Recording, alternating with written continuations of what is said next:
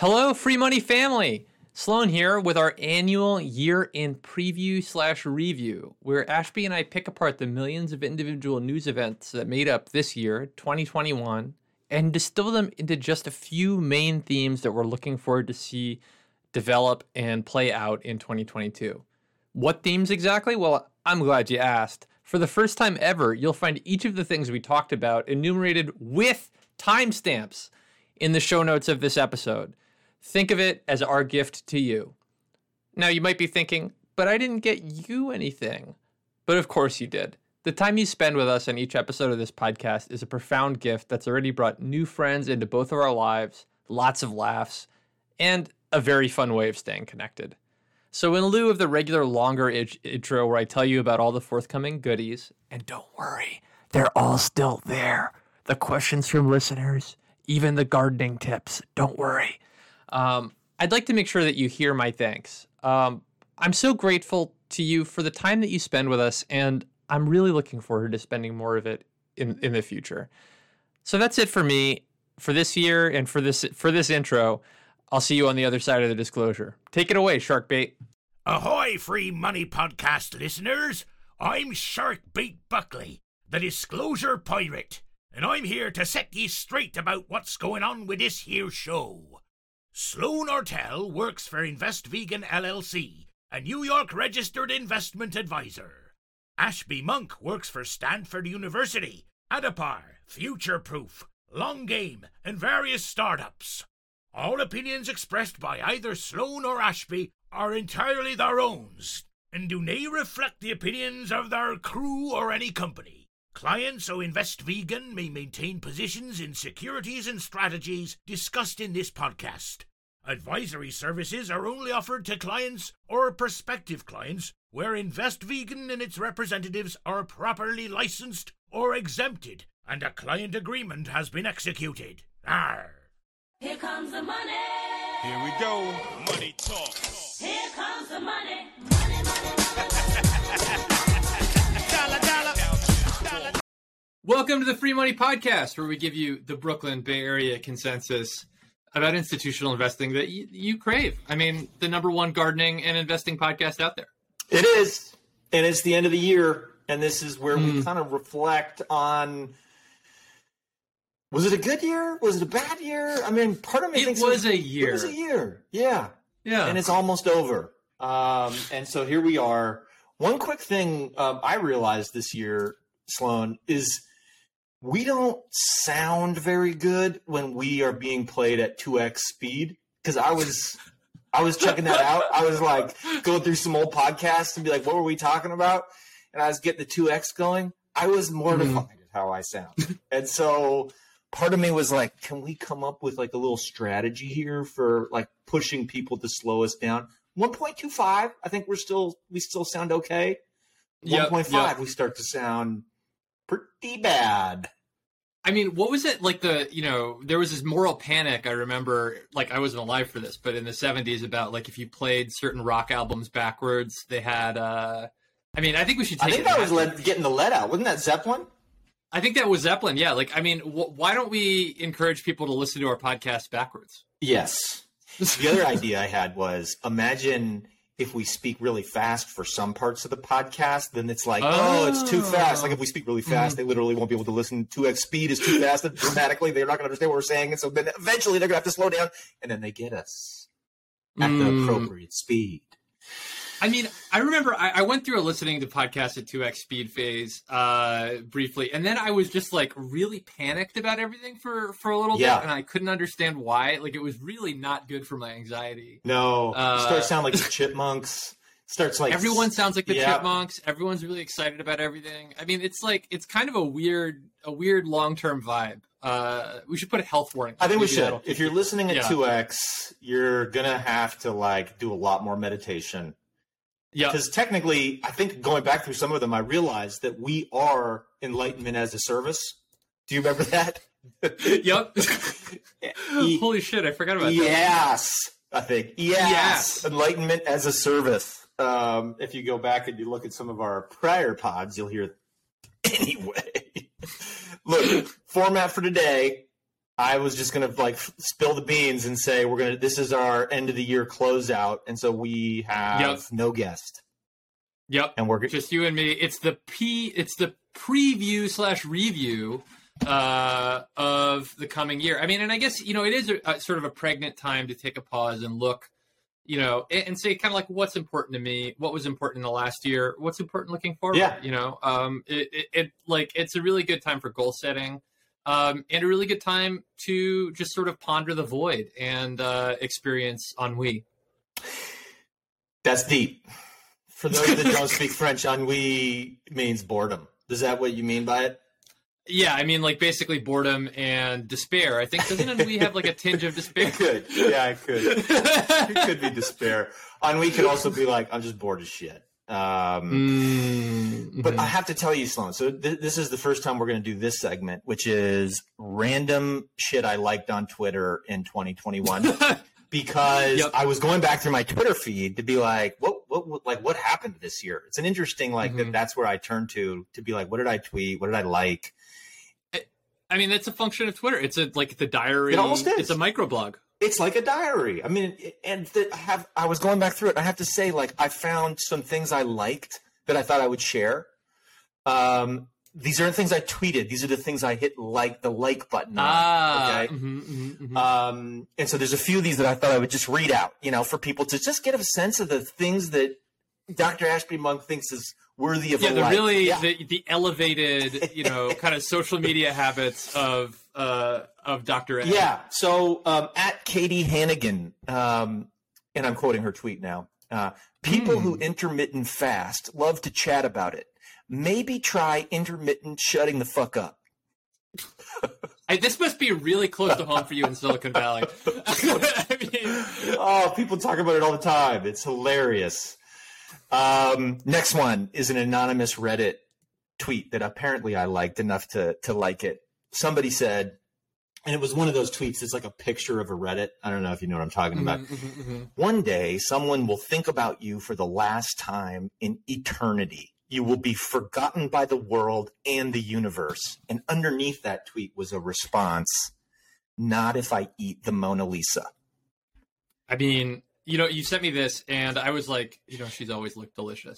I don't just like that one. I love that one. Because actually, you really could be remembered forever if you ate the Mona Lisa. You'd have destroyed artwork, though. But the most overrated artwork in the history of mankind. Let's be real here. I mean, no offense to Leo. He did lots of great stuff. But, this postage stamp? Come on. I know it. And the thing about that one, though, is I think that is, the entire, premise for that movie Jackass. Can we just do things that are so insane that, people pay attention and remember us? Yep. Every time I think about Jackass, I think about the fact that my mom was, a classy lady, but she would just get inexcusably horny for Johnny Knoxville every time he came up. Just be like, oh yeah, Do you know that I think they're doing another one? I feel like I saw a preview for that. I don't think Steve-O is sober now and an evangelical Christian. Whoa. He's running for office. Yeah. Last one that I'm going to share with you. I have a few more here, but I don't want to do too much. I wanted to share with you something that Muffin Chips posted. I'm trying to give credit where credit's due, Sloan. Muffin Chips posted an obituary that was written by an artificial intelligent bot. And so the purpose of this obituary is to see how well the AI machines actually can write. So I'm just going to read you the obituary, and we'll just get your feedback at the end. Brenda Tent retired from living at the age of old, surrounded by family and natural causes. A librarian from birth, Brenda was an avid collector of dust. She had a sweetheart and married her high school. She loved having hobbies and helping her sons to be disadvantaged youths. She had no horses, but thought she did. The church gave her a choir because she sang like bird and looked like bird, and Brenda was a bird. She owed us so many poems. The funeral will be held in 1977 at Heaven. In lieu of flowers, send Brenda more life. I mean, I don't think we need to be afraid of the AI robots. I don't think so. It's funny. There's this, like, among AI researchers, there's kind of this big question about, like, when can we get AI to write actually funny jokes? Yeah. Because it's, that humor is kind of supposed to be something that you just can't fake. But, I mean, Jesus. Clearly, they're doing it. In lieu of flowers, send Brenda more life is probably the greatest ending of an obituary that I've ever heard. Yeah, exactly. Stop what you're doing and bring her back. Yeah. She owed us poems. Oh, she owed us poems, everybody. Yeah, I mean, this bird. Yeah, and by the way, I didn't read that wrong. She sang like Bird and looked like Bird. And Brenda was a bird. She was Bird. No, but then they added the for the she was a bird. Anyway. I mean, you can put the rest up on the blog. I'll put it up on the blog. I'll send you my list. Or you can just look through my likes at Sovereign Fund. You'll see some pretty weird shit in there. I think, like, the likes are a real worthwhile place to spec for anyone. I love to see who people are following. Me too. I do that. I look at it a lot. Oh, last one. Kennedy T. Cooper. Can't stop thinking about how the 7th largest pyramid on Earth is a Bass Pro Shop. Did I already say this on the podcast? God, no. I mean, this is a this is what's out there. Common knowledge. This is like I didn't know that. To me, I was like, that is. It looks so freaking big. Like there's a. It's huge. It's huge. Have you ever been to a Bass Pro Shop? Yeah. They are wild. I remember visiting, like, a friend of mine was clerking for somebody in Oklahoma, and we went to a Bass Pro Shop down there. And the thing that stands out most from the experience is that they had purses that have space for a handgun. That are actually pretty cute. All you need to do to have your deterrence is carry the purse. You don't even need the gun in it. People see the purse, they'll be like, oh, there could be a gun in there. That's a great point. And honestly, like, my purse, it needs more compartments. It does. Like, every time it's sort of like, it just is this amorphous thing, and I'm, like, excavating it, I need a place for a handgun-sized object. I feel like there's a Seinfeld joke where he's, like, women in their purses, like, just raking through, like, pouring it on the table, raking their hands through it. I mean, it do be like that sometimes. It do be like that. We do be having disorganized purses. So, news. We're going to do the news, and then we're going to do the trends. But first, there's some news that relate to the trends. I thought I'd hit you with 3 quick news items. Trendy news. I feel like we've been talking about this one for the entire year of 2021, and that is CalPERS is getting closer to appointing a new chief investment officer. They announced... Oh, yeah. Yes, they announced that they are holding their second round interviews for the CIO, and the candidate should start in March 2022. And in trying to get ahead of why it's been so hard to hire somebody into this job, the press people, I believe, were saying nobody wanted to move their family in the middle of COVID. And so 2022 is the moment where we should be seeing the new chief investment officer of the biggest pension plan in America starting their job. And, I'm just going to kind of quash the speculation now. It's not me. I was thinking it might be, but okay. Yeah, it's just Invest Vegan is too important to me. And I also don't want to move my family to Sacramento in the middle of a pandemic. Yeah, no, I hear you.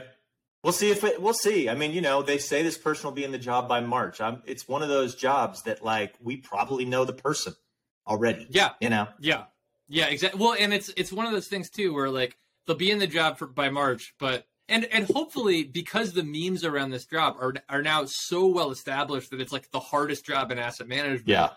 The person coming in will be somebody who likes that and kind of wants the fight. That's right. In fact, that was one of the tweets I put out, which is that the new chief investment officer has to pass the Kobayashi Maru test from Starbucks. That's like that. Yeah, that's the impossible situation. Exactly. Right? Look it up. The Kobayashi Maru. It demonstrates your ethics. Yeah, because it's a pretty hard job. So we want people to be willing to sacrifice themselves for the good of the state. Maybe metaphorically, maybe literally. I don't know. I think that California should do something kind of like Ender's Game, where they take like children who have made money trading cryptocurrency should be sent to a special camp in space where they are subjected to a mess of psychological trials, and then at some point are, it turns out that they've been put in charge of CalPERS, like without their knowledge, all at Ender's Game. Not to give that book away. I think you just gave it away. That's amazing. So we're now plotting an Ender's Game style, child employment under the guise of gamification, Yeah. Like somebody's going to be playing their Robinhood account, and little do they know they're actually managing CalPERS money. Is that what you're saying to me? That's what I'm saying. This is actually like The Last Starfighter. Have you seen that movie? No, I haven't. Oh my God. He goes and plays the video game. He gets the high score, and then they're like, "We need you, son." This is my dream. I mean, this is, I think, how you build a pipeline of candidates to do that job. Yeah. And like California, land of innovation, or so we have been told. True. I mean, This could be under the guise of some alien project. Anyway, next bit of news. CalSTRS is paying its chief investment officer. CalSTRS is the other big plan in Sacramento. They're paying its chief investment officer a bonus this year of $1.1 million. Very nice living if you can get it. All you had to do was return $65 billion in profit this year. Small little sum. Nothing, and beat your benchmark by 2.22%, which is a above benchmark performance of $5.4 billion. And that bonus vis-a-vis that outperformance tallies up to 2 basis points. Yep. Wow. Good job. Wow. That's the size of our bonus pool. Exactly. Like the minute you said that, I was like, oh gosh, what are the underlying hedge fund managers making on? I know, right? Like a subset of the strategic decision making, a subset of the risk taking and frameworking. I mean, it's really just sad. The entire plan's bonus pool, to give them credit, is 0.25%. Okay? This is not 2 and 20. This is 0 and 0.25. Wait, so it's a quarter of a basis point? No, it's a quarter of a percentage point, which I think a quarter of the value add now, and the value of the value add. So the benchmark hit 25%. They did 27.2%. Okay, so they had to be above the benchmark, and I'm sure it's a rolling thing, so they don't just let you like walk away with big bucks in 1 year. So, but again, we don't do all the reading, when we're reporting. Yep. I mean, it's, hey, we do a lot of reading. We can't read all. Last bit of news before we move into the trends to watch out for in 2022, the projections and the projections. I don't know what the digestions. The digestions. Yes. Thank you, Sloan. The projections and the digestions coming up. Digestion. I don't know what the hell I'm doing. New Zealand Super Fund has come out and said they are going to think more deeply about how ESG can fit into their risk budget, which is really neat for me because I've been doing this big, long project on portfolio resilience. We've done podcasts on resilience with Gene Rogers, who now runs all ESG at the Blackstone. And the New Zealand Super Fund, which I would argue is probably one of the, if not the most thoughtful long-term. Guardians, absolutely. The guardians of the New Zealand Super Fund. And so the chief investment officer, a guy named Gilmore, here's his quote. Right now, we're going through a process of trying to better integrate ESG considerations into our risk budgeting, and that's something that we'll continue to do over the next half a year or so. So my takeaway is in half a year, they will be implementing a resilient portfolio approach to portfolio construction, something like that. Mm-hmm. Yeah, I'd be really interested to see how that works out because, like, when I think about it, like, it's relatively easy to make yes/no decisions with ESG factors, Yes. right? Or bad, not bad, bad, less bad. Those types of decisions, like shades of gray. But when you think about tying it to, like, a risk budget, traditionally in like a risk parity framework or something like that is like, relates the volatility of the underlying asset to the allocation that's held in it. And like, so I guess, my question is, are we then saying, okay, well, if something is a sustainable asset, then we're going to give it more space based on that, not the underlying volatility. Interesting in part because a lot of sustainable assets are sustainable energy assets, which have very low inherently underlying volatility, right? Like a solar farm or a wind farm or something like that. So I may actually read that whole one, when they come out with some details on it. Or you could read our fabulous paper. It's called the Manifesto on Portfolio Resilience. And the reason I point out that we do have a manifesto on this topic is it really, like, you kind of raise a really interesting point, which is like, first of all, the volatility metric will tell you that something that drops 10% and then recovers 10% is riskier than something that drops 10% and recovers 3%. Yep. Okay. So the thing that you actually want is the thing that recovers fully, that has that resilience. And so in our work on this topic, we're trying to kind of integrate that concept of recovery. So it's like you absorb the shock, you recover from the shock, you learn from the shock, and all of that should be flowing through into your thinking of risk and how you're managing this portfolio. It doesn't yet for most all institutional investors don't think in these terms yet. Yeah. But when people ask you, why are you building an ESG-based, portfolio construction, your answer should be resilience. And, there's other answers you could give, but from an investor perspective, I think that is probably the kind of easiest one that like links risk management, links long-term investing, links ESG into a kind of coherent framework. That makes it, yeah. I mean, like, that's certainly the way that I think about it. And I think too, like, resilience is important as distinct from statistical volatility because, like, look, a lot of these assets that are more fringy will be kind of a liquid, right? Yeah. And like, we're recording this on December 21st. The markets have been puked on.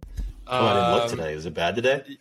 It's not like today. It's recovering, but like over the last maybe 5-10 trading days, we've seen, some stuff is down like 40%. A lot of SPACs are down 40%. So like is the question, what's the worst that you can get on a given day, or what's the experience of an investor over, multiple cycles or more or longer time horizons? I think resilience captures that. Yeah. Statistical vol doesn't. I love that. And the other thing that New Zealand said, I should mention as well, which is really fascinating because so much of our podcast has been on impact. They've said that they're going to start tracking the outcomes that their investment decisions are contributing to. In addition, so most institutional investors, just for the listeners to understand, they think about how the world affects their portfolio because their mandate is to think about returns and delivering pension funds. Well, yep. And if you hear screaming in the background, this is crazy ass children again. It's just the children I've tied up. Yeah, dang it! I hear screaming back there. Everybody should be okay. But now New Zealand is going to start tracking what their investment decisions are doing to the world, which is a next level kind of calculation, and that's where like Sam Duncan of Net Purpose and all the work she's doing is so important. Yep. Because that's about tracking the outcomes. And then once you start measuring that, you might learn that like, hey, those outcomes are correlated with these performance outcomes. And that's when you really start having that next level unlock of long-term kind of oriented performance in an investor. Yeah. I mean, one thing I'll say too is like from a, like a retail standpoint, the retail clients I have been like, it's actually a lot easier for me to deal with this volatility stuff, knowing that my companies are doing stuff in the world that I care about. Yeah. So like next level calculation, but also like a real enabler of better investor behavior. Absolutely. Which I guess that's a big trend. I guess that's an effortless and perfect transition to the big trend segment. Oh my gosh. Holy cow. We don't have a little, sound bite, do we? Should I do one?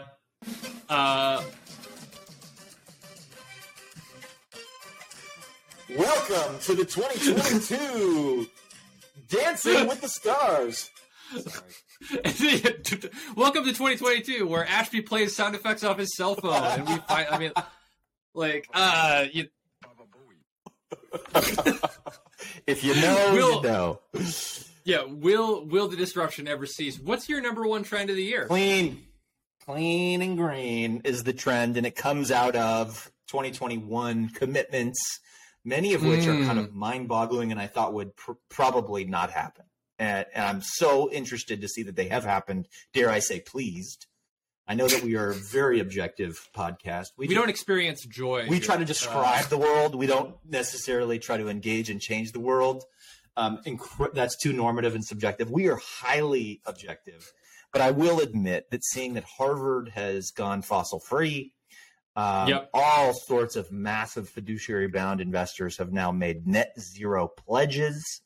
It is, Norway coming out and saying they're going to push every portfolio company to define their net zero plan. So I think, if you thought that like 2021 with Glasgow and all this stuff was like a big step, this is just the beginning.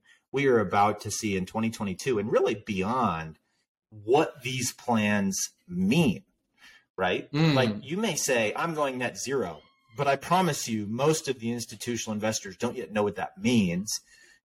Many of the organizations have said we're going to go fossil free. They're still trying to put that puzzle in place to understand how can we do that effectively without, by the way, creating, using offsets or carbon credits. But like, if you go out there and you look into the world of institutional investment, I defy you to find organizations that have bought carbon credits. But I think that's going to start happening in the same way you see institutions dipping a toe into the blockchain, DeFi, crypto world. We are going to start to see some of these big long-term investors building a pipeline of offset type investments. Well, yeah, and hopefully even getting into carbon as an asset class. I mean, like, there's Exactly. Apparently it was one of the hotter performing assets this year for people who, look at such things.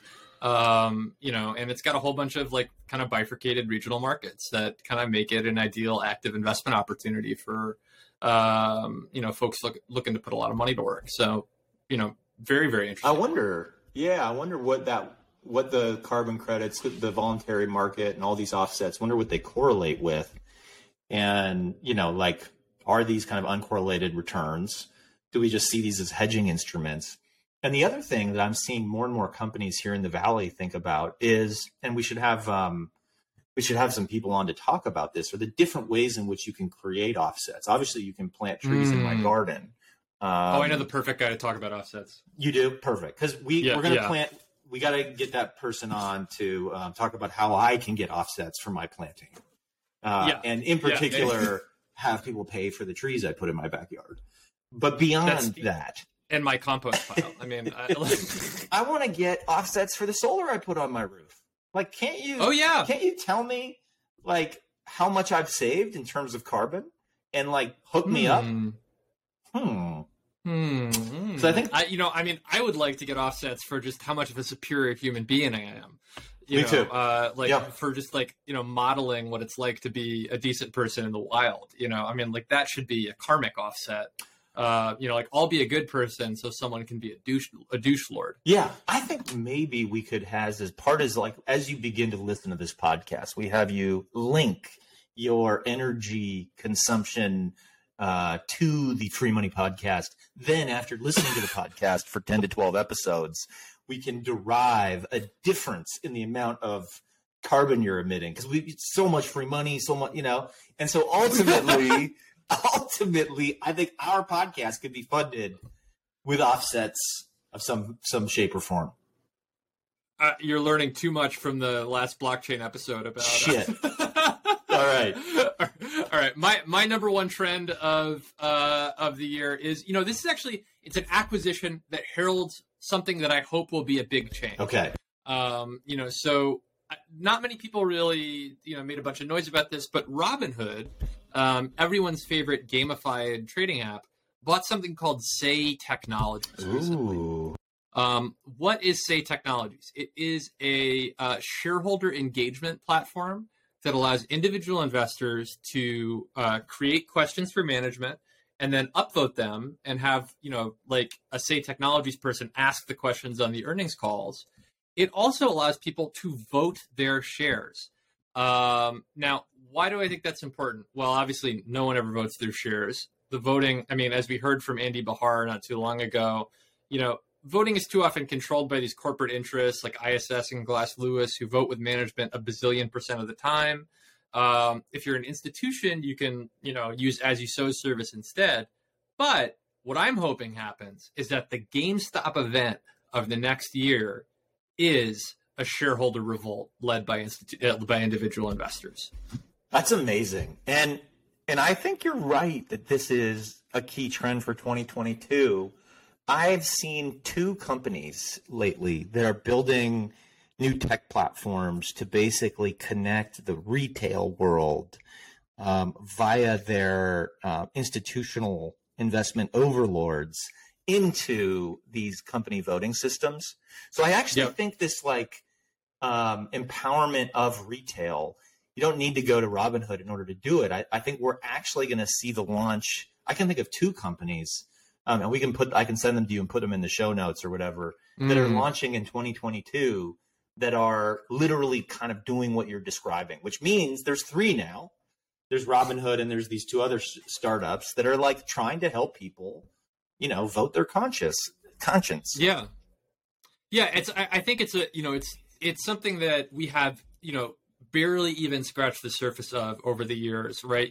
We had, Jennifer from Engine Number One come on and talk about the success that they had in getting a new slate of directors elected at Exxon, but if you think about the things that actually need to happen to affect the green energy transition you need you need management teams to get access to a fundamental shift in consciousness about how they view their business that only comes through direct engagement with a shareholder base that is a little bit more muscular. That's right.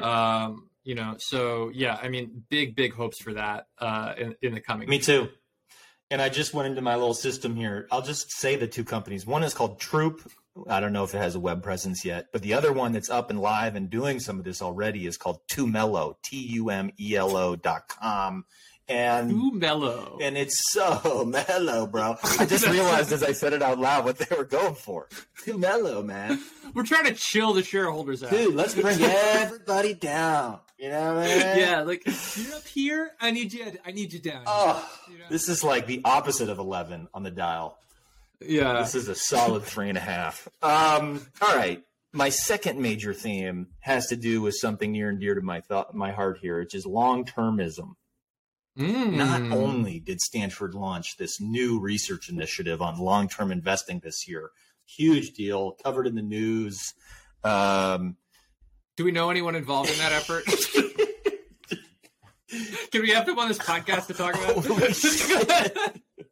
But aside from that ridiculous, huge news, Sloan, the Long-Term Stock Exchange, which basically we were a subsidiary podcast of that, what felt like for a little while because we had so many people. They had their 2 first listings. The exchange launched, and to me, this is a sign like long-termism is now becoming mainstream, and we're seeing these like tools and techniques for facilitating long-termism really take hold. We had Sequoia come out and launch their Sequoia Fund, which is an attempt to use like a novel hedge fund structure in order to facilitate longer term. And within the biggest investors on earth, I would say this theme is really taking hold. I don't know if I said this stat already, but I'll say it again on the pod. According to the International Forum of Sovereign Wealth Funds, ESG in 2020 was being utilized by sovereign wealth funds in decision-making to the tune of about 25%. So a quarter of the sovereign funds were using it. Now we're in 2021, 1 year after that initial survey, the new number is 71%. That is a mega uptick in the amount of ESG that's being integrated. And so I think like, you know, if you ever were like, this is baloney, you can't do that anymore. Yeah. Not if you, if you're listening to this podcast at this point, you never thought that. But, you know, if you listen to this podcast and you're going home for the holidays, you got serious ammo that this is legit. And my kind of take on 2022 is that we're going to start to translate all of these long-term things into cash flows and damage assessments and all the stuff that like investors need, like the value of diversity on a board and what that means in terms of like diversity of thought and risk management. I think that's the next layer, is that translation layer of this sustainability, this ESG, this long-termism into things investors today can understand. Yeah, I think that like for a long time, the problem with, quote unquote, sustainable investing writ large has been that it's very easy to describe in theory what happens. And it's in fact even easy to point to various premia that can be harvested and alphas that can be kind of traced out. But translating it into practice is nebulous because like what you're doing is in effect a synthesis of many different factors, right? Like I said earlier in this that, it's easy to make go, no go decisions, but like, to do that, you're going, is there diversity on the board? And also, are they like doing something that's good for the world? And also, are they like hiring and retaining minority talent? And then like 75 different other versions of and also. And you need to really be able to map all that together. And like, I mean, at the end of the day, how do you prove the value of an open mind? Yep, I'm with you. Like that's like, I love that as a trend. I've got almost an opposite trend for the coming year, which is that a group of very, very intelligent scientists have actually given Earth a black box akin to the kind that they put on airplanes to record crashes. What? Right. So the idea when is we fall into the sun, they could pull the black box out?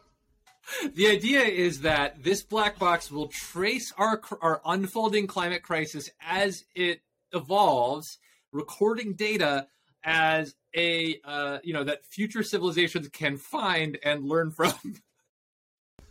That is such a great premise for a sci-fi novel.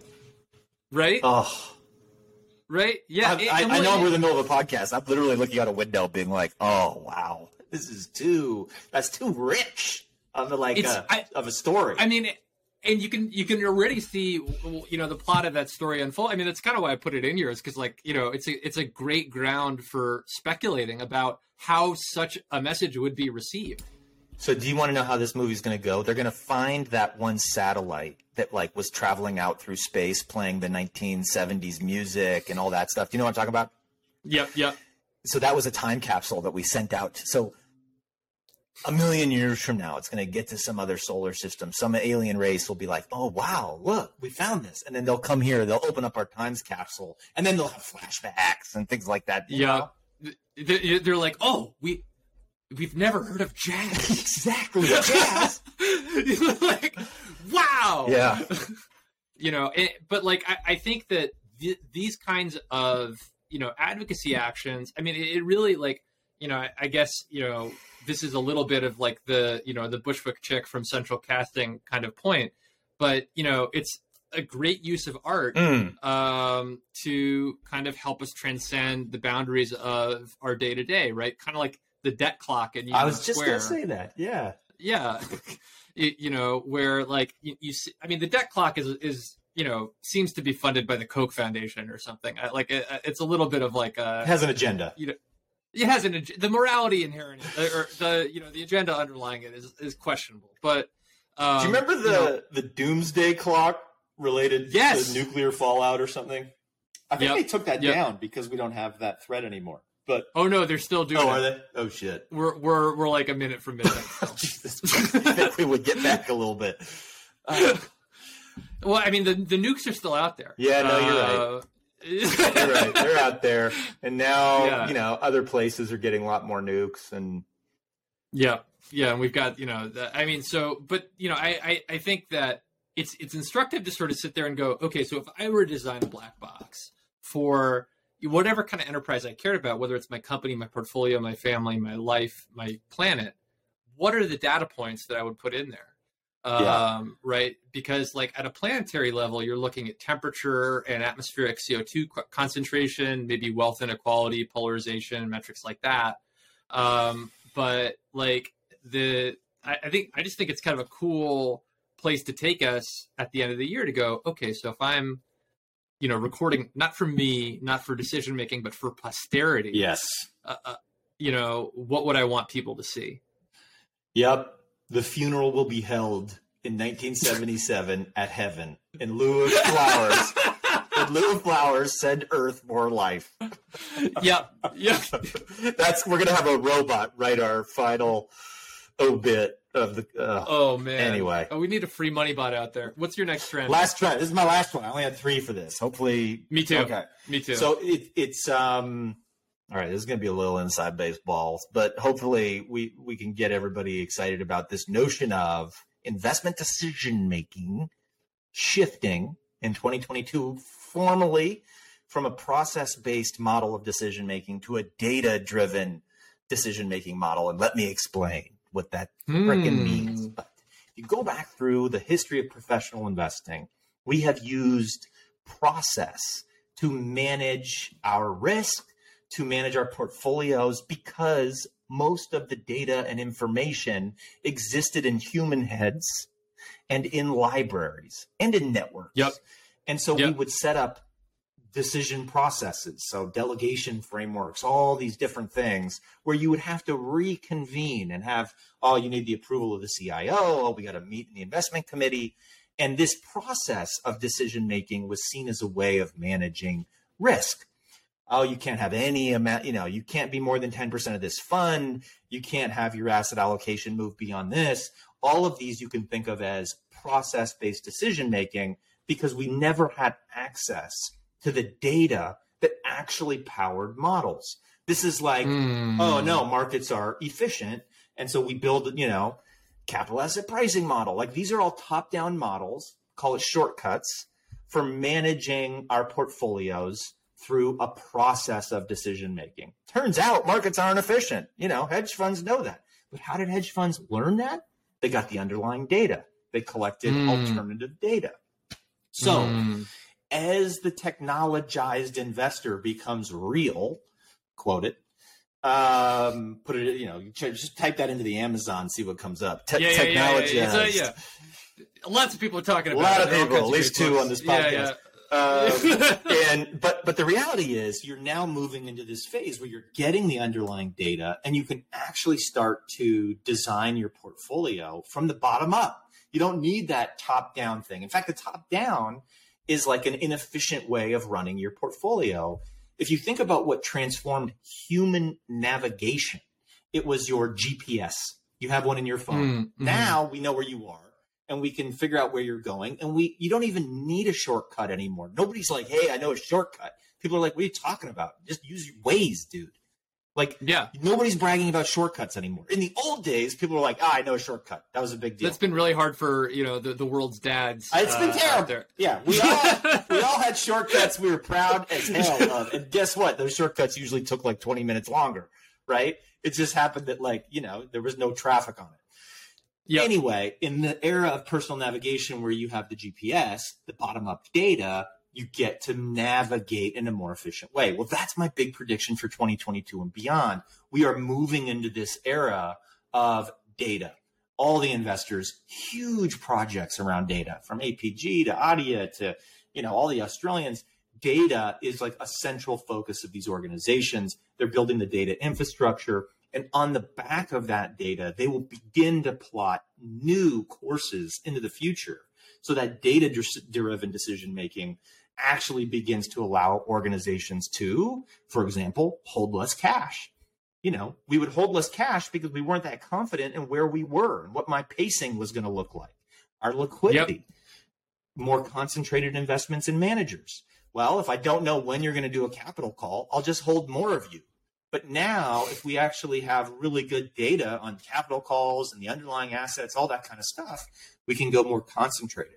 So this shift into the data-driven investment decision-making, which is a function of technology, I think can have profound impacts on investment outcomes and thus the world.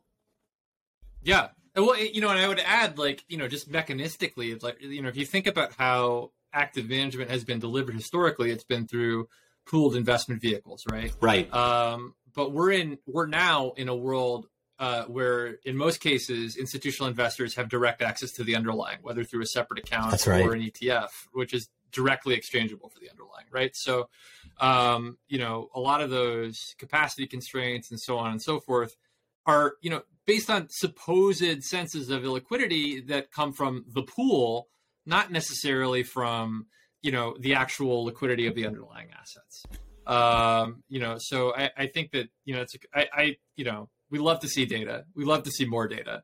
We love to see people doing bottom up work because, more often than not, I think that people are often using various asset managers and various vehicles as a stand-in for understanding what they know. For sure. Right? Yeah, it was if you go. There's we got this guy from, Yaleford, Yeah. or wherever, who's very shiny and understands this stuff. So we don't have to really think about it. Yeah. I think it was Buffett that said diversification is a crutch for not understanding what you own, or I'm screwing up the quote, but it's like that, right? And how do you understand what you own? You need data. Otherwise you need shortcuts and heuristics and process. And so that process is on the verge of being upended from data. And that's, that's 10 years of working on this topic for me. I'm finally seeing real organizations getting really granular. I mean, that's, that flows so well into my last theme, which I think probably, the listeners out there, saw this theme, wrote this theme down at the beginning. They're like, all right, she's going to say this. I know she's going to say this. But sustainable investing starts getting real. Yeah. I think is starting to get real. And, the data-driven decision-making that you point to is a great point of it. We've seen in the past year, people start to reckon with ESG's technology problem, by which I mean that many supposed ESG products are in fact lists of companies that don't emit very much carbon, which, winds up being what? Tech companies. Exactly. Right. No slight to technology. We love the data. We love, our nice monitors and the ability to communicate all around the world and stuff. But is that really sustainability? I think one of the big indicators that I see in the past year that it doesn't really get as much attention is ESG fixed income assets, right? For most of the past decade, ESG, has been kind of it's been mostly an equity story, right? But at the end of 2020, we had ESG fixed income bond assets in the U.S. at around 20 billion. Now they're up to 50 at the end of 2021, right? And that's really substantial, right? That means that, because in fixed income, you actually need supply of the asset in order to, generate another, you can't just bid up, ad infinitum the price of the stock. You actually need to issue more bonds. And that means that issuers are issuing, green bonds that are suitable for inclusion in fixed income ETF products, and the market is reacting to it. Given that fixed income investors tend to be the people who actually do the research, as distinct from equity investors, who are a little bit more fly by night, that to me is a huge sign. Yeah, well, fixed income is let's avoid the downside. Yeah, and equity's the upside's great. That's just exactly. It's a different mentality. I love this trend. I mean, it's interesting. It also just iterating on it with you is this whole ratings of companies in this space it's all based on relative performance. And, it's are we really getting clear on who's dirty and who's not? That's one thought. Obviously not. I think it's all baloney. The other thing, which I actually saw in the news today, I almost thought about putting it in here, was Canada Pension Plan. And if you recall in a prior pod, they just hired a chief sustainability officer. Canada Pension Plan has now said they're going to engage with the dirtiest companies in the world to try to get them on a track to being clean. And at first, my crabby reaction was, that's an excuse for you to hold dirty companies. That's the crabbiness. The positive reaction that I forced to emerge out of me after that is the reality is we do need asset owners like CPPIB, long-term view, 75-year, engaging with these companies and putting them on that path to being green. As much as we laughed at Philip Morris's ESG bond, it's like, actually, we do want to encourage them to like stop selling cigarettes to kids in Africa, right? Like, yeah, that's real. I do want to stop that. Stop that. Yeah, I mean, and I think that they're, like I was listening to an energy transition podcast, with like one of the modelers who builds the IPCC reports like earlier this week, and one of the things that comes through it is that the sum of all of those small actions that we might mock in isolation is actually quite a bit of progress, right? It doesn't really get as much attention that like the baseline estimates for climate change over the last 5 years have moved significantly down, right? From like 2.7 degrees of baked in warming to more like 2.1, based just on market stuff, right? Yeah. And like, the governments have been sitting on their hands. Like everyone's been twiddling their thumbs. It's just been the market. And like, yeah, that's a big deal. I mean, literally this week, like, I know you're probably listening to this and this is all, like, everything's changed by the time this is going into your eardrums, but the BBB, that's not happening. So, is it already back on? Parts of it could be on. But like Joe Manchin is like always just sitting there like, I know. I don't want it. Everybody. I don't want it. But maybe. Yeah. Maybe. Come check me out at my houseboat. Yeah, exactly. I have to admit, when I saw that houseboat, I was like, how much are those houseboats? I'd like a houseboat. That's pretty cool. Yeah, I would love a houseboat. One of my like big while I'm cleaning the house affectations is to watch video tours of non-traditional houses like Earth ships and stuff. Ooh, is it like a YouTube channel? Because I would get into that. Yeah, okay. Yeah. It's just the algorithm is like it has me pegged yeah. for like a chick who would totally live in a houseboat in London. But yeah, in London in particular, there are a whole bunch of great. Kind of, and in Amsterdam, I guess, too. But are they the long, skinny ones that people live on that used to drive by us in Oxford? Okay. I know the one you're talking about. Yep. Like sailboats and stuff. I mean, like, I would totally live there. But I've lived in a warehouse for like 7 years. Woo! Those are the trends. Those are the trends. I mean, like, it's time for hard things. That transition is not as good as your meme sound effects. Hard things. This is what they say if you're trying to build a company. Thanks, Dr. Oz. Thanks, Dr. I think I am delusional. Yeah. I know you're running for office, Dr. Oz, but I appreciate you popping into the podcast here. My hard thing is actually something I've been struggling with for years, which is like, how do you manage the network? Like you're in this world, you're like out there. Making all, and I've been told I have a good network. I have a lot of asset owners in my network. How do you manage it? Like, it's not something you want to do through Salesforce. I'm not selling them anything, I'm not like trying to get them to take my stuff. I guess I'm selling the Free Money Podcast, but we got to get like a sales guy to call people. Have you heard the insights that you could unlock from listening to the Free Money Podcast? Free money. Yeah. So, but I keep experimenting. This year I started to like play around with a startup called Dex, DEX, which is, I guess, short for Rolodex, but he probably can't say Rolodex because it's copyright. Yep. But yeah, so that's my first attempt at like a personal network management. But I put it out there to the world. Like if anybody's using a tool that isn't trying to sell stuff, but literally just wants to like maintain and build relationships with key people, what are they using? What are you using, listeners? I want to know. I find that very hard. I personally use posting memes on my Instagram to maintain relationships with all random people. I had something, I think it was called Contactually a while ago. It's another startup. And the premise was that it would go through all my things and tell me who I hadn't been in touch with for a while. And then it'd give me like a to-do list. Like today, reach out to Ashley. Yeah. I found it so stressful. Yeah. You got to get the settings right. You know what I mean? Yeah.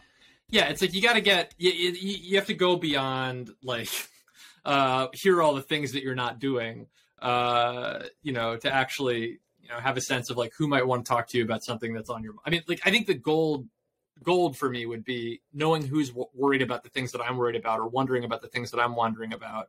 Absolutely. That would like to compare notes, you know? What I want to have happen is like, let's say something shows up in my world, startup or something. Like I want to quickly be able to like look into a database and be like, who's the smartest at this thing? And not just have it like LinkedIn is close.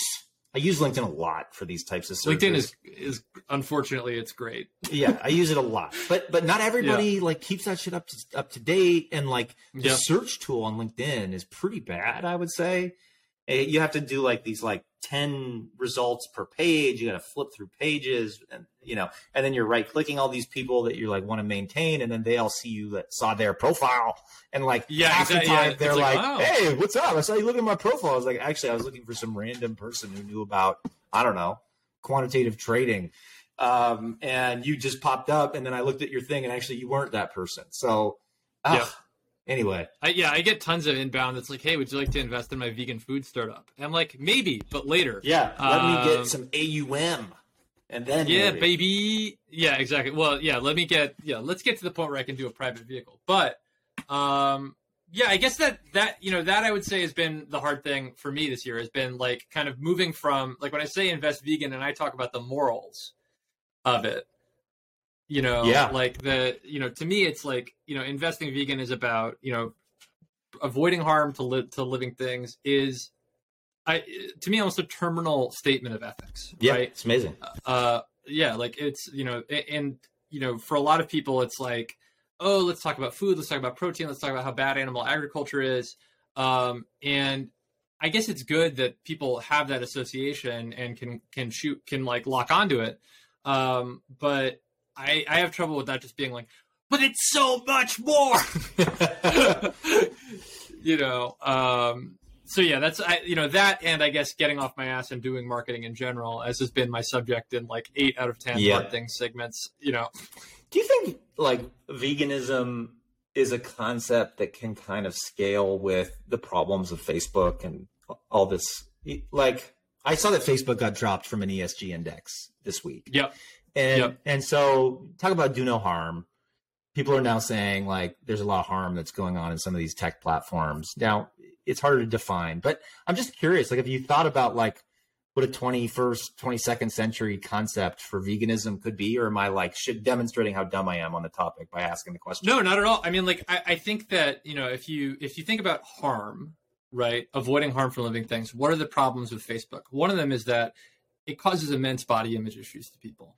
Right. Yeah. In addition to being, a massive like platform for disinformation, undermining democracy, and all sorts of other stuff like that.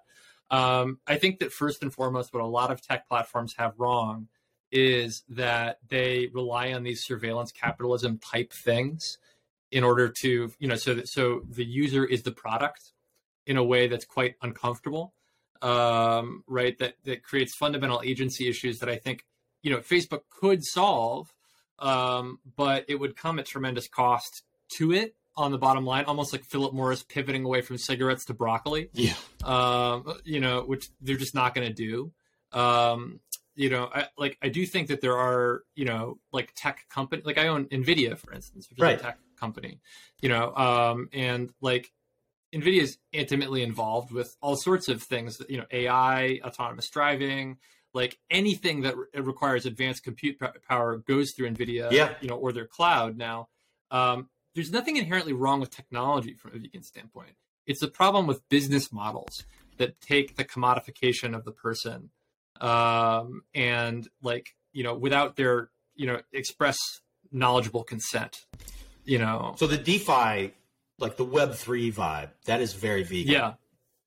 I mean, it could be, yeah. I think that with Web3, you've got issues around like, oh well, how much stuff are you setting on fire in order to do it? That's true. That's true. In terms of like the processing and the compute, you mean like? Yeah, exactly. But like I do think there are a couple of companies that use sustainable energy to mine crypto that are on my radar, and that I will probably buy in a big crypto downturn. Probably not now, but eventually, I when you hit the trough, that's a time to start buying it. But yeah, like I do think that there are applications for it, but like, or that there's a lot of relevance for it, but I kind of exclude the whole sector. It's actually one of my big gripes about the other vegan fund out there is that, their top 10 positions are all like Google, Apple, Facebook, Amazon. That's rad that you're differentiated from the other vegan fund, I think, because then, by the way, if you're like, look, what we need is like a exposure to vegan, not what's the opposite of risk factors? I don't know, return generators. Yeah, exactly. Then maybe they give you both money, just get. Yeah. I mean, I think that with like ethics first, investment approaches, we need like 1,000 flowers to bloom here. Yeah. Because it is highly, highly personal. So yeah, I think it's, I really hope that we get to see more of them. With that said, the perfect sound effect that we get every time. We always nail it. Yep. It's time for Dear Ashby. That's the segment of the show where we answer questions from the listeners for the one and only Dr. Ashby Monk. People lurking behind me. Apparently, I was supposed to be done at 1. I lost track of time.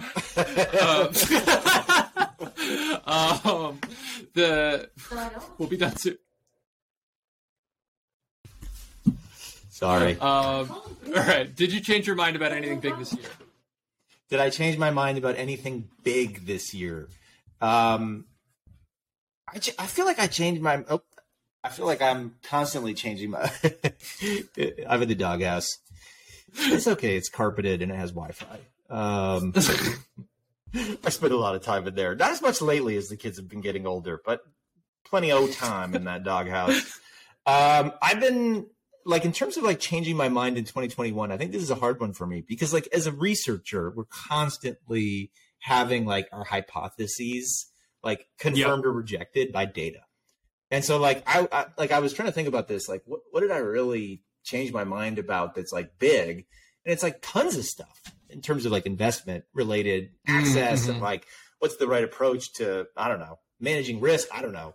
But like the one that I think is probably more personal is like this whole work from home thing, except for that moment you just witnessed, which was brutal. I think for the most part, working from home is fabulous. Like, yeah, I don't think I would have said that in 2020, especially like in the beginning of COVID with the kids home from school and all that kind of stuff. Yeah. So I think maybe it's working from home. I actually now really love it. And the fact that I don't have to be on planes to Australia all the time and like, that's good for the world and the environment, but it's also good for the family and it's good for me. And I feel very productive not having to sit in traffic. So that's the big one. For me, I feel similarly. Like obviously one evolves views all the time, but for me, like it's productivity and efficiency is something I've changed my mind on in a big way. Because like I'm part of this co-op grocery store, where everybody like works 2.5 hours to run the thing, and every time you do that 2.5 hour shift, you go, holy shit! It is a miracle that this place is still around. Because, something happens and no one knows how to do the thing, or like, they're totally out of avocados for weeks, or they're totally out of bread, or something like that. And you would think that would be a really, really bad thing and make it, not functional as a choice.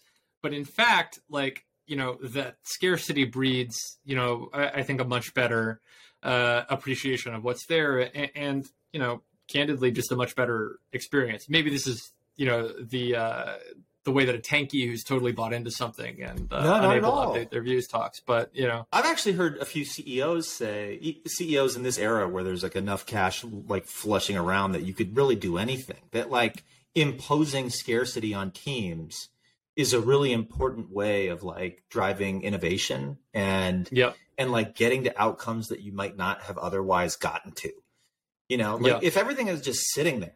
And it's like, whatever you want, like, are you really going to innovate? And there's a big argument that like, this is actually what the patent like landscape does. You have to innovate around patents, which means that coming to market requires you to take a novel approach. Sometimes you have to pay the license if it's like a standard patent or, standard setting patent, something like that. But this concept of innovation around a patent is a very powerful one. because you have a constraint, Yeah. and it's like, okay, is there another way we can do this? And so that's the scarcity idea, I think, too. Like you walk into your local co-op, and it's like, well, I really wanted pasta tonight, but they didn't have like the tomatoes I want, so I guess I'll try to figure it out with like cherry tomatoes and some peppers. And lo and behold, Yeah, exactly. your cherry tomato pepper sauce is like the greatest thing on earth. You know, Exactly. You know, where you try some weird squash. Yeah. Oh, I love spaghetti All right. squash. Have you had that? spaghetti squash? No, but my partner hates it Oh. and thinks it's a conspiracy. So My mom makes it all the time. It's amazing. For another time. I'll tell Claire that you're a big fan. We've got some sitting in the fruit tray. What's your favorite desk toy? You know, if I'm sitting at my desk, I'm not usually like fidgeting with too much. I have some pens that I like fidget, but the thing I often reach to that I think is strange is I have like a heater for my back. It's a really like rad heater. I'm still struggling with like disc problems and stuff like Lower that. back pain, yes. baby. Lower back. And I find that like sitting for a long time, but if you just throw that heater on, the muscles loosen up. And so I keep this like little back heater next to my desk all the time. And I just, get it on the sore spot, turn it on for an hour, and like it's shocking. You stand up and you're all better. So that's not a toy, but that's kind of, for me, what I reach to. How about you? I have this amazing thing called a ball of wax. Whoa.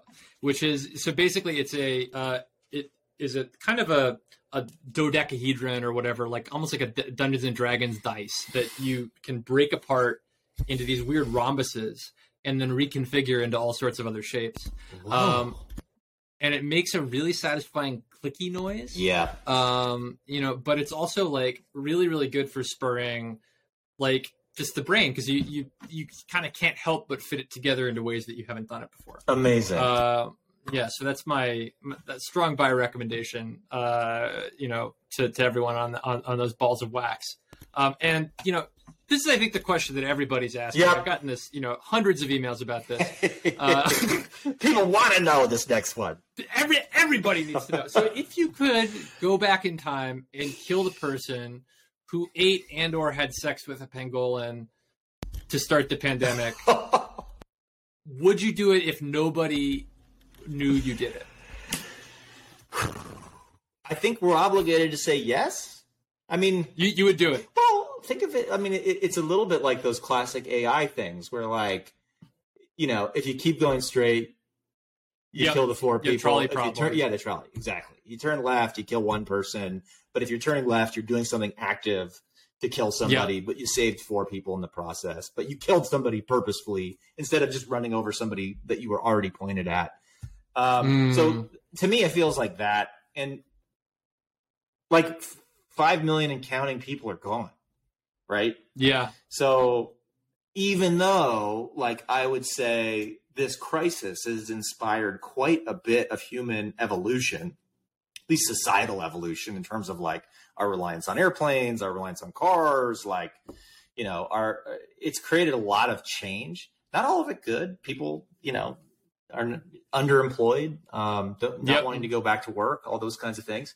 But it's like, this is the human process. And like looking back 20 years from now, my guess is we'll see as much change coming out of this moment as we did out of World War II in terms of like change to the way society functions. But then again, like, human life is precious. And there's a lot of people whose lives were caught very short, not just like 2 years, but like 40, 50 years. And so, yeah, I'd kill that person. Yeah. I mean, like, I think I would just be like hard yes on that. Okay, you didn't even have to think about it. I would also kill. I mean, especially if I get away with it. I mean, Oh come yeah, on. nobody knows. My goodness. Yeah, like, I mean, if everybody knows, I would have to think about it a little bit more. But if I could just make a small action that has a big effect like that, that is like unquestionably positive. I mean, like, I hate to, interrupt a kinky person in the middle of their enjoyment, right? Like, they call it yucking somebody's yum. I hate to yuck somebody's yum. But, I think, like, if you have sex with a pangolin and it causes a global pandemic, you shouldn't do it. And I think you shouldn't eat the This is very Or have Avengers sex with Endgame, by the way. This is very Avengers Endgame. And the thing is, though, it's not just the 5 million people that have died. It's like so we've got a lot of like education related work that goes on in this house, from like my wife's startup. She's on the school board. I work at Stanford, right? Like, so we see a lot of the education trends. This has had a profoundly negative effect on kids. Yeah. Like, the kid thing is probably almost worse than the death. Or I don't know. I don't know what's worse. How do you compare them? But yeah, they're both terrible. Like kids, the separation anxiety, the stress, the post trauma that these kids are living through right now. It's wild. The child psychologists here in the Valley are like booked up. All of them are booked up because kids need help. So, yeah, that's terrible. I mean, I remember being a kid during 9/11, and it was, you had one bad day, and the news was like crazy for weeks. Now it's 25,000 people dead, 1 million people dead. It's time for a garden tip. Like that. With that, let's move on to happier stuff. It's the new year. What are you thinking about for your garden? You know what? I forgot this was coming out after Christmas, but I read a really interesting thing related to Christmas trees, which I wanted to share with you. It's not really a tip. It is a tip, but it's not the kind of tip. The tip count of a Christmas tree is how you define the quality of the Christmas tree. Oh, interesting. The higher the tip count, the higher the price of the Christmas tree. It didn't say this, but I think it's almost like thread count on your sheets. The tip that makes count. Sense. And so if you have more branches on your tree, you have higher quality, and you should pay more for that. So I just, I was thinking, look, maybe that's not for this year's Christmas because this is coming out after, but you look at your tree, you might say like, look, this tree here's got a high tip count, and it can kind of be like a little brag thing you do.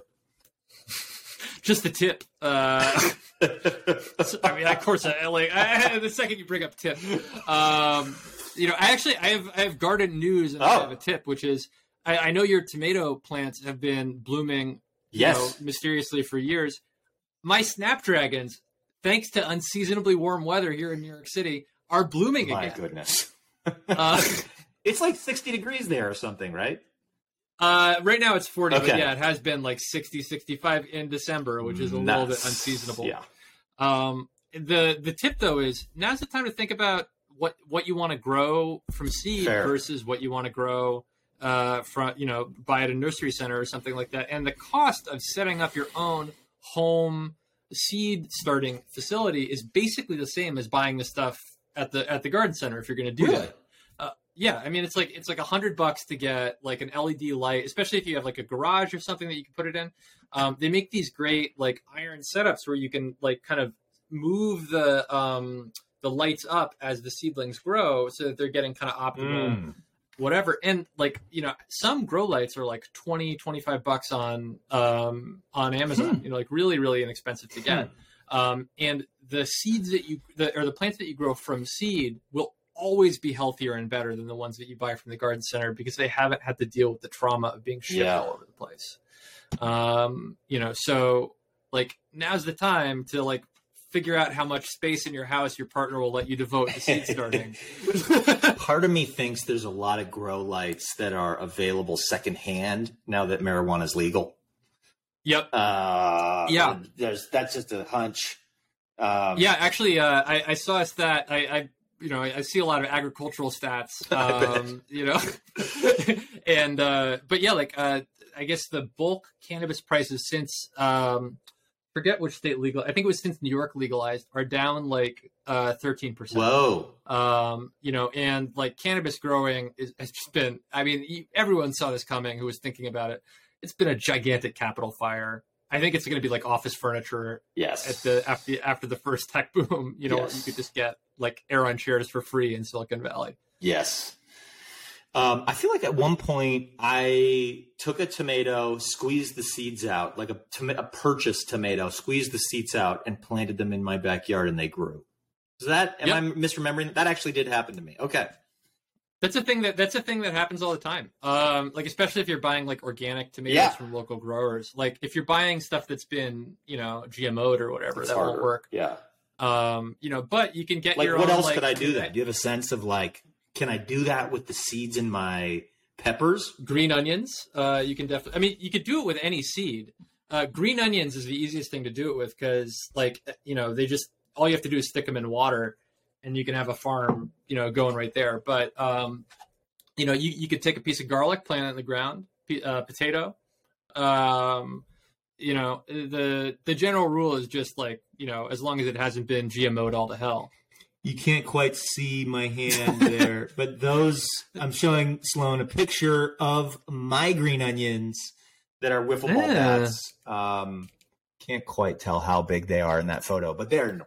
Yeah, they look like, it looks like grass. It's like super big. Cool. Those are good tips. Well, yeah. And I think that about does it for us for now. Wow.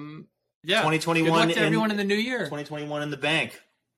In the bank, baby. We love you. Love you. Bye. Bye.